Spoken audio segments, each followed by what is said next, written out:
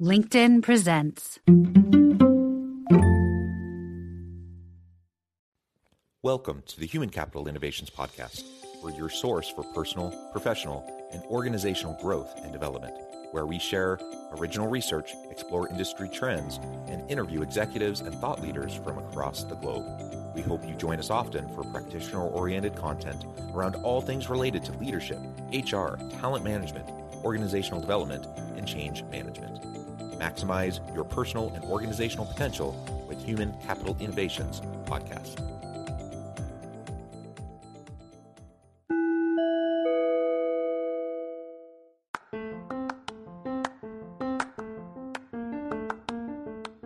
If you enjoy the Human Capital Innovations Podcast, enjoy ad-free listening by going to the Patreon page, and please consider contributing even at the producer or sponsorship level. And please leave a review. Thank you for your support.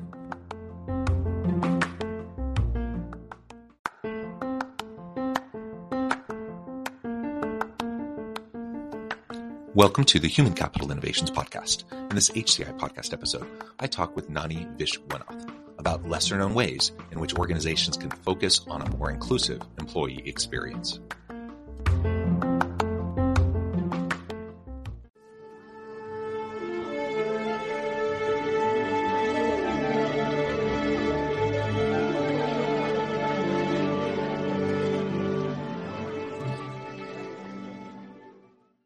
Nani Vishwanath, welcome to the Human Capital Innovations Podcast. Thanks so much. I'm so happy to be here. It is a pleasure to be with you. You're joining us from the Seattle area. I'm south of Salt Lake City in Utah.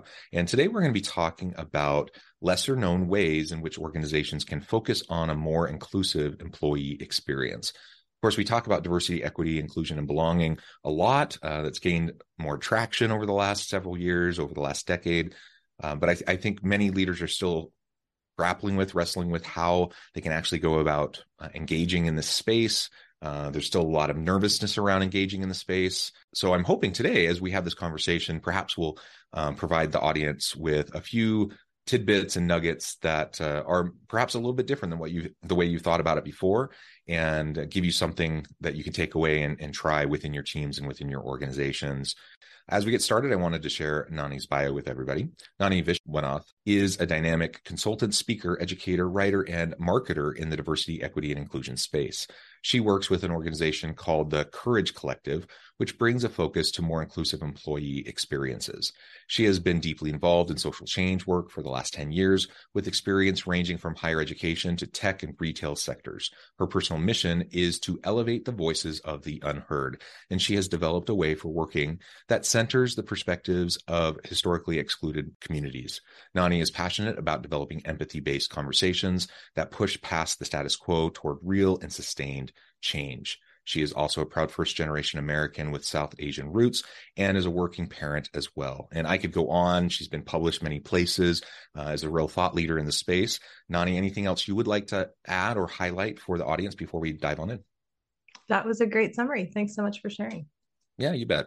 All right. Well, let's go ahead and lay the groundwork now. You've been working in the social change space and particularly within the diversity, equity, and inclusion space now for quite a while. What got you into this work? It can be a fraught work. It can be at times, overwhelming. It can be a heavy work to be a part of.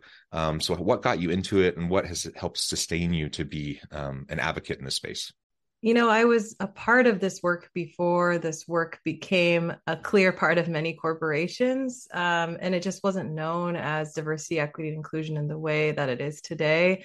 My education was in the higher education space, a lot of focus on social justice, but really was about who are these places designed for? What are these systems really hoping to perpetuate? And who are they leaving out in the equation? And so for a long time, I have had a critical lens on many places, whether it be higher education, whether it be corporate America, whether it be the systems we use in between all of those types of workplaces, and wondering, who are these things built for? Now, of course, in 2020, I was at a tech company working in HR, trying to grow some diversity and inclusion efforts from the ground. Many folks like myself do this on top of their day job because there wasn't resourcing or budget to really support DEI efforts in a workplace. So I was pushing some work from the ground up, trying to build a strategy on top of my day job, leading an employee resource group. And then 2020 happened, the murder of George Floyd happened, and there was this sudden conversation about what is diversity, equity, and inclusion? What is anti-racism? What is our responsibility collectively when it comes to this conversation? And I suddenly realized that what I wanted to do was what I'd always wanted to do all along, was create cultures where people really felt like they could be seen, heard, and feel like they truly felt like they belong. And the conversation in 2020 sort of galvanized me and others to jump into that more actively. And so I started to think about opportunities to really lead that conversation rather than pushing it up a hill. Where were ways that we could actually create cultures of belonging, where diversity and inclusion was prioritized from the jump? And so I had the pleasure of joining my colleagues at the Courage Collective, where we truly believe in the power of empathy and the power of inclusion, and work with companies ranging from small startups to large Fortune 500 organizations to bring that to the center of their work as well. And it started with a few clients. It's grown quite a bit since then. And then you asked what keeps me in it. It's just that overarching commitment to helping people feel seen and heard. You mentioned my personal mission statement is about elevating the voices of the unheard. That's it for me. And having been one of the only in many workplaces that I'm in and many situations that I'm in, I know what it's like to not be heard. And so there's a personal commitment as well. Yeah, 2020 was a big hot mess, wasn't it? In addition to all the COVID stuff and all the political divide that was related to it, but you had all of the social unrest. You had George Floyd and all the conversations around that. And I am, on the one hand, I'm very pleased to see that the conversations have been pushed into more organizations because of these types of incidents. But we're still a long way off from actually making a meaningful impact in these organizations to truly create an inclusive culture, a culture of belonging. And the Courage Collective, I just find that name intriguing because I do think this space, to navigate in this space willfully, takes quite a bit of courage.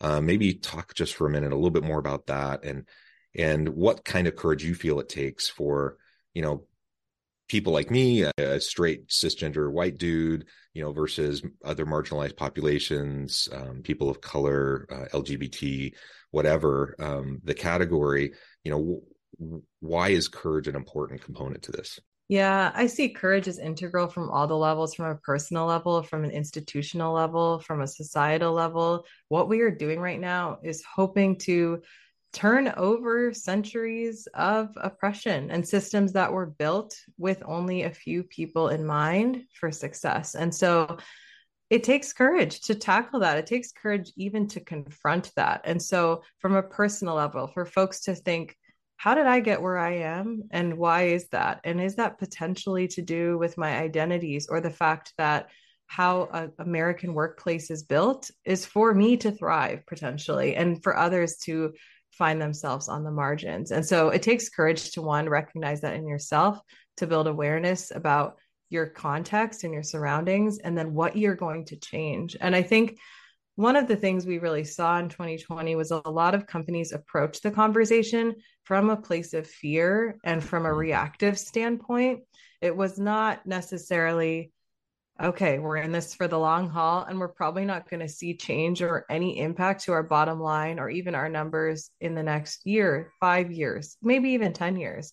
That takes courage to say we're in it, we're going to sit with the mess, and we're going to work through it, because what we're doing is undoing centuries of harm, right? It's not going to turn around right away. But when companies came from this place of fear and reactivity, people burn out. The long-term effectiveness is less impactful.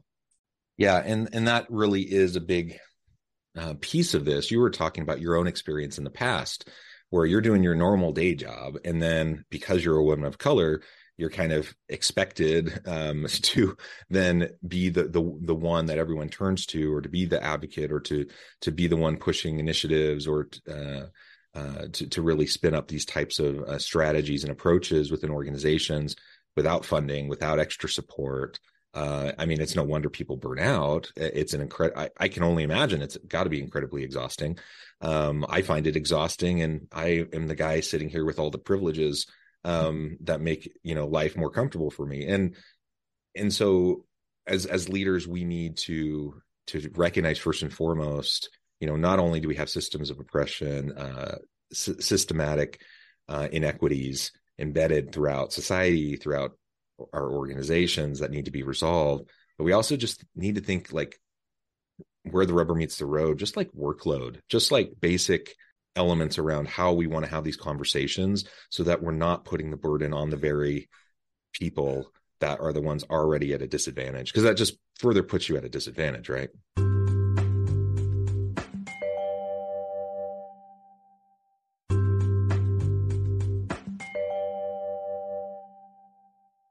Totally, totally. The thing I would love to see more leaders do is own when their strategy or their plan didn't work. And what we're doing in the world of diversity, equity, inclusion, and more broadly, the employee experience, we're at a really interesting inflection point societally as it comes to the world of work. And we're doing a lot of building from scratch and trying new things. And just at the base of innovation, there will be failure. And I would love for more leaders to take the courageous attempt of saying, we tried this, it didn't work. Or we had our employee resource groups lead our DEI efforts because we thought they cared so much. But what happened was then all of the efforts went on those most marginalized and they burned out.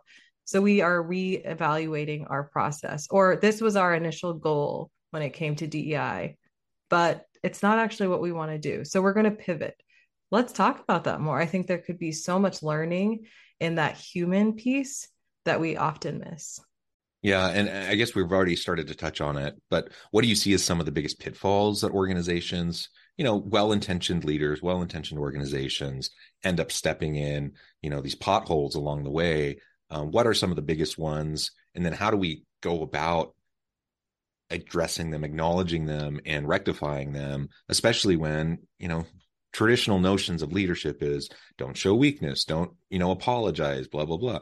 Like, if that's our culture and our mentality, it makes it even harder to pivot and to recognize when things didn't go well, or to at least acknowledge it to be able to move in a different direction.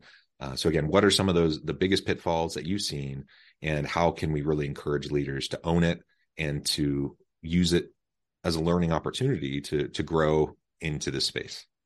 Yeah, absolutely. I think just fundamentally leaders will have to lean into that vulnerability. I saw a recent study that 40% of Gen Z employees are looking for accountability and transparency when it comes to leadership. They're looking for leaders to own when they messed up. And I think that will just become more of the ask in the common workplace. And so it's an exciting time, but it's a scary time because, to your point, for a long time, that was seen as failure, right? For leaders to show that vulnerability. In terms of common pitfalls when it comes to diversity and inclusion, a few that come to mind. One, I think when leaders haven't actually taken the time and space to make a personal connection to the why. We often just say, yes, X company, we care about diversity and inclusion. It's imperative to our culture, some sort of statement. But there hasn't been that time and space to actually think about it. Why? Why is that important to your organization? Why is it important to you as a leader? When that can be built, and it can be a number of different reasons, it will be much more authentic. And it might sound so simple, but so many people miss that step. And that trickles down to the frontline employee who feels like their company doesn't care about diversity and inclusion because they feel that inauthenticity. They feel that lack of connection. So that's one piece. Another piece is... Can I just comment on that real quick?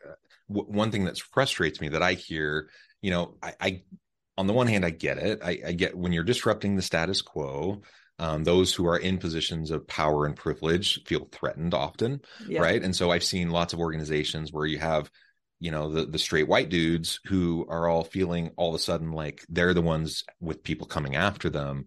Like, no, we're just trying to, equalize opportunity and give everyone a fair shake. But so on the one hand, if the organization and leadership doesn't have a clear why and they don't articulate that well, it does two things. It does what you just described, like those people who are from those marginalized groups, they don't feel like it's authentic. They don't really, so it's not going to have the impact you're going for anyways. But also, the other group, the group that has the privilege, that feels like they are the ones having to give something up, they also don't understand the why. And so then they start to spin notions of, whatever, I don't know, whatever rhetoric you want to use to try to explain away these types of things and say, oh, it's just a PR thing or whatever. And so they don't buy into it the same way that they should. And ultimately, it's just not going to be impactful because there's no clear articulation of that vision of what you want and are aspiring for and the why behind it. So that why, it truly is very important. It's so important. And I think we just have a tendency societally to put things in a binary. You're either the good guy or the bad guy, or you're the one being impacted or you're not. But truthfully, when we can really look at cultures of inclusion, they benefit all of us, even those of us who are closest to power or privilege. We too have had to be conforming and changing just based on our norms and status quo in society. And so when we can get people away from this mindset of, I have to give things up, or this will negatively impact me, to instead, this could collectively make our experience better, that can lessen some of that shame, defensiveness, and guilt and move towards progress. Yeah, it's the difference between a fixed mindset versus a growth mindset. A zero-sum game, fixed pie versus let's expand the pie. Let's create more opportunity for everybody. And that's a hard thing for some people to wrap their heads around. But yeah, if we can get there, it can make all the difference. Yeah, totally. Absolutely. Other pitfalls. Yeah. Yeah. A couple that come to mind. One big one is that diversity and inclusion often is siloed into HR. At a lot of organizations that do have DEI, it's still not entirely common. Maybe there's be one person, or it will be, like I said earlier, of a set of volunteer roles. It gets put into HR and then kind of siloed into two main tracks, one being around recruitment. And it often becomes really tethered to a quota or some sort of percentage that they're looking at for people of color or other marginalized identities. We can already see the pitfalls that will happen there when that becomes the focus. And the other track that often gets elevated is around maybe a one-off education, like a unconscious bias training or a DEI 101 that they'll put people through. There's plenty of evidence to show that that doesn't work, right? It's not going to change. It's not going to change cultures. Where we see cultures actually change and evolve is when diversity and inclusion is integrated throughout the business. So we're not just talking about HR. We're talking about your product design and development. We're talking about your marketing strategy. We're talking about your supplier and how you get your suppliers. We're talking about even your finance goals and how you set out your strategy. All of that has elements of who gets to thrive, who doesn't, who's this for, who's this not for.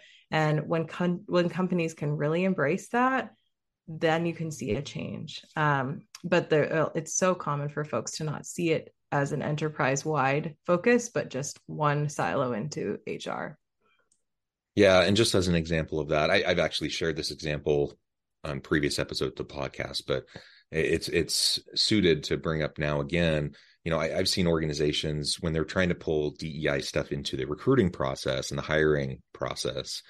There's lots of good things you can do there and that you should do there for sure. But if you're kind of giving a surface level approach to all of this, what ends up happening is oftentimes you end up disproportionately putting the burden back on individuals from those marginalized groups. Yes. So I'm thinking one particular organization where they had a huge gender imbalance and inequities throughout the organization. And so they made this blanket requirements that all hiring committees now would have to be chaired by a woman, that women had to make up, if at least half, if not more than half of the hiring committee.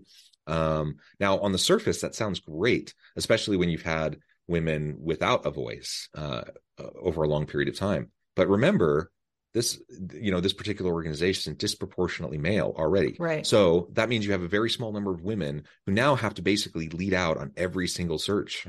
Yeah, absolutely. And the tremendous amount of workload that goes along with that. So the intention was good. The intention was give women a voice, allow them to be involved in the process, and hopefully that will lead to more female hires.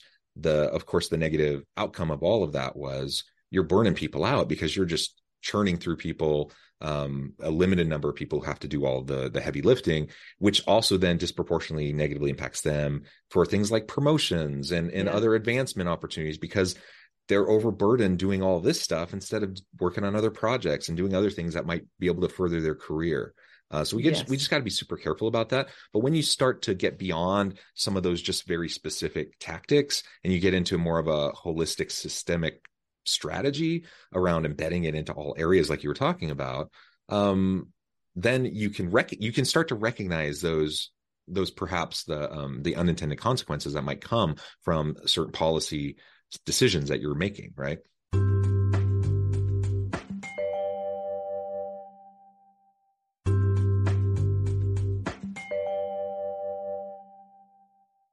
Yes, absolutely. It's hard, but you have to take an ecosystem approach. With the example you just gave, sure, maybe we have more representation on the hiring panel, but who's the actual decision maker? What's the criteria when it comes to selecting a candidate?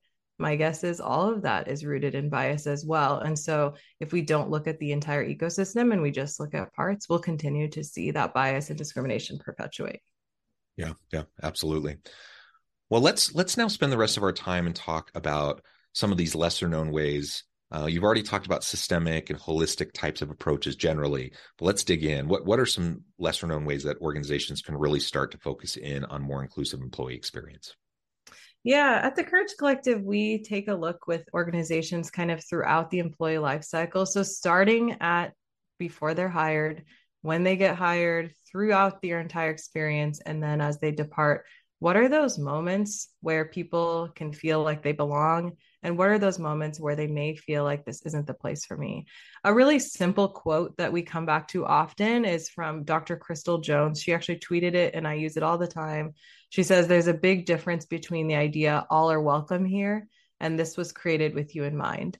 And that is so good. There's such a difference. There's such a difference, right? And we all have been in cultures that are an all are welcome here mentality, where we know when we get there, we have to shed parts of ourselves or we have to fit in or conform in order You're welcome to thrive. As long as you look and act like us. Exactly. And so as we think about that entire employee life cycle, when it comes to the hiring process, when it comes to promotions or performance management, even when it comes to culture building, when you get together as a company in person or virtually, who is it built for and who is left out? And just using that simple equation can really help you think about things. So a really simple idea that we've been working with organizations on is just in this current environment of hybrid versus in-person versus remote work, organizations are looking at ways to get people engaged for in-person community building.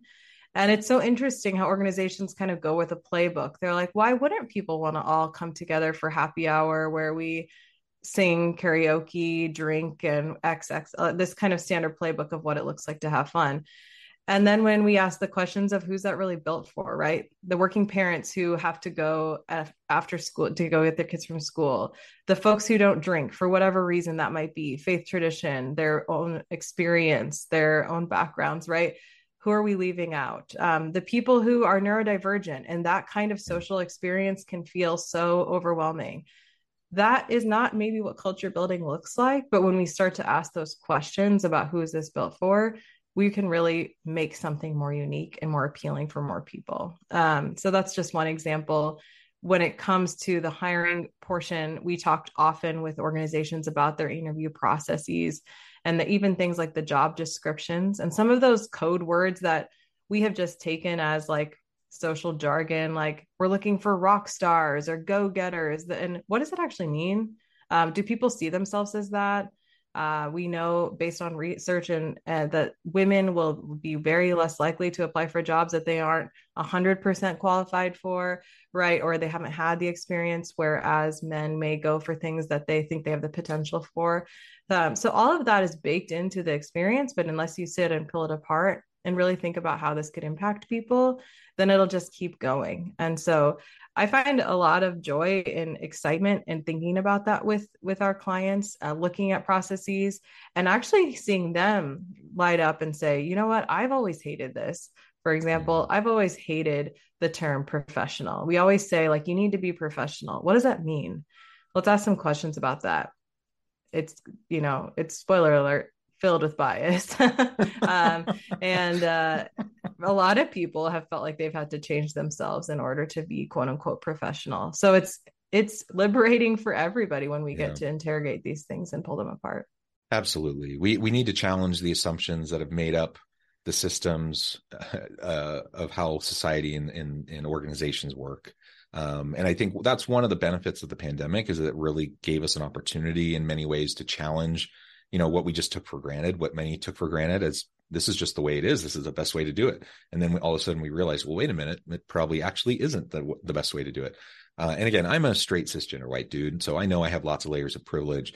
But even with those privileges, I've had experiences where I've seen, like you said, creating a culture of inclusivity and belonging benefits everybody. Mm-hmm. I've had experiences where I felt excluded. I'm a family man. I have 6 children. Mm-hmm. I've been explicitly told, I've been passed over for promotions because I'm too much of a family man, mm-hmm. Or whatever, or they're, like you said, happy hour or whatever. I don't drink. I have a family. I'm going to go to work. I'm going to do my best at work. I'm going to hit it hard. I'm going to do great stuff. I'm going to collaborate with people. But guess what? I'm not going to spend all night going out to a bar and hanging out with people because I have a wife and kids and I want to spend time with them.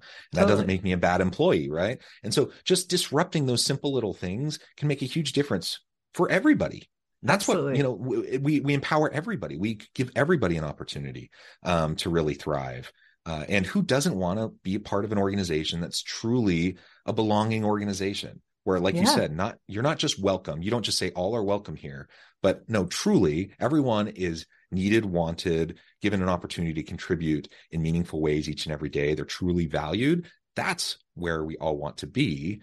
Yes. And unfortunately, that's lacking in probably most organizations to some extent. And so we all have a lot of work to do here.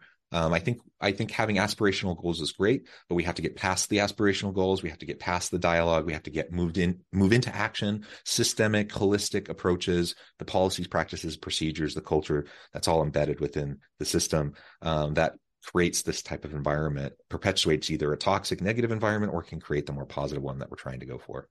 So true. It's absolutely true. Well, Nani, this has just been a really great conversation. I note the time I need to let you go, but before we wrap things up for today, I wanted to give you a chance to share with the audience how they can connect with you, find out more about your work, your team, and then give us the final word on the topic for today. Yeah, absolutely. You can find me on LinkedIn, Nani Vishwanath. That's the place where I'm often telling my stories or sharing my thoughts about American workplaces and what we could do better. You can follow the Courage Collective on LinkedIn, on our website, thecouragecollective.co. And we also have a social media presence on Instagram. You can sign up for our newsletter there. A final word about the topic. I think a lot of times when people hear diversity, equity, and inclusion, subconsciously it puts up walls, defensiveness, and people get kind of prepped for this really heady academic conversation where they feel like they need to prove something. But what if we pivoted this to something more human, to something where actually we felt invited to a conversation to change things collectively, not to prove anything, just to make things better for all of us. So I invite people to think about what your own personal reaction is to the topic and try to think about one that's more human-centered. I love it. I love it. Human-centered diversity, equity, inclusion, and belonging efforts. I think every organization needs it. I think every leader has some opportunity to do some self-reflection, some soul searching. Nani, it's been a real pleasure. I encourage the audience to reach out, get connected, find out more about what you can do for them. And as always, I hope everyone can stay healthy and safe, that you can find meaning and purpose at work each and every day. And I hope you all have a great week.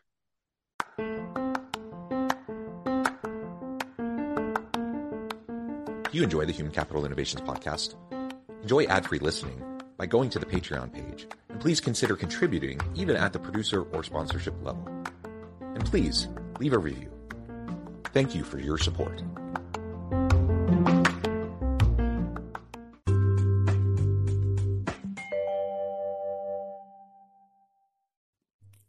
Thanks again for joining us for this episode of the Human Capital Innovations podcast. I hope you stay healthy and safe and that you have a great week.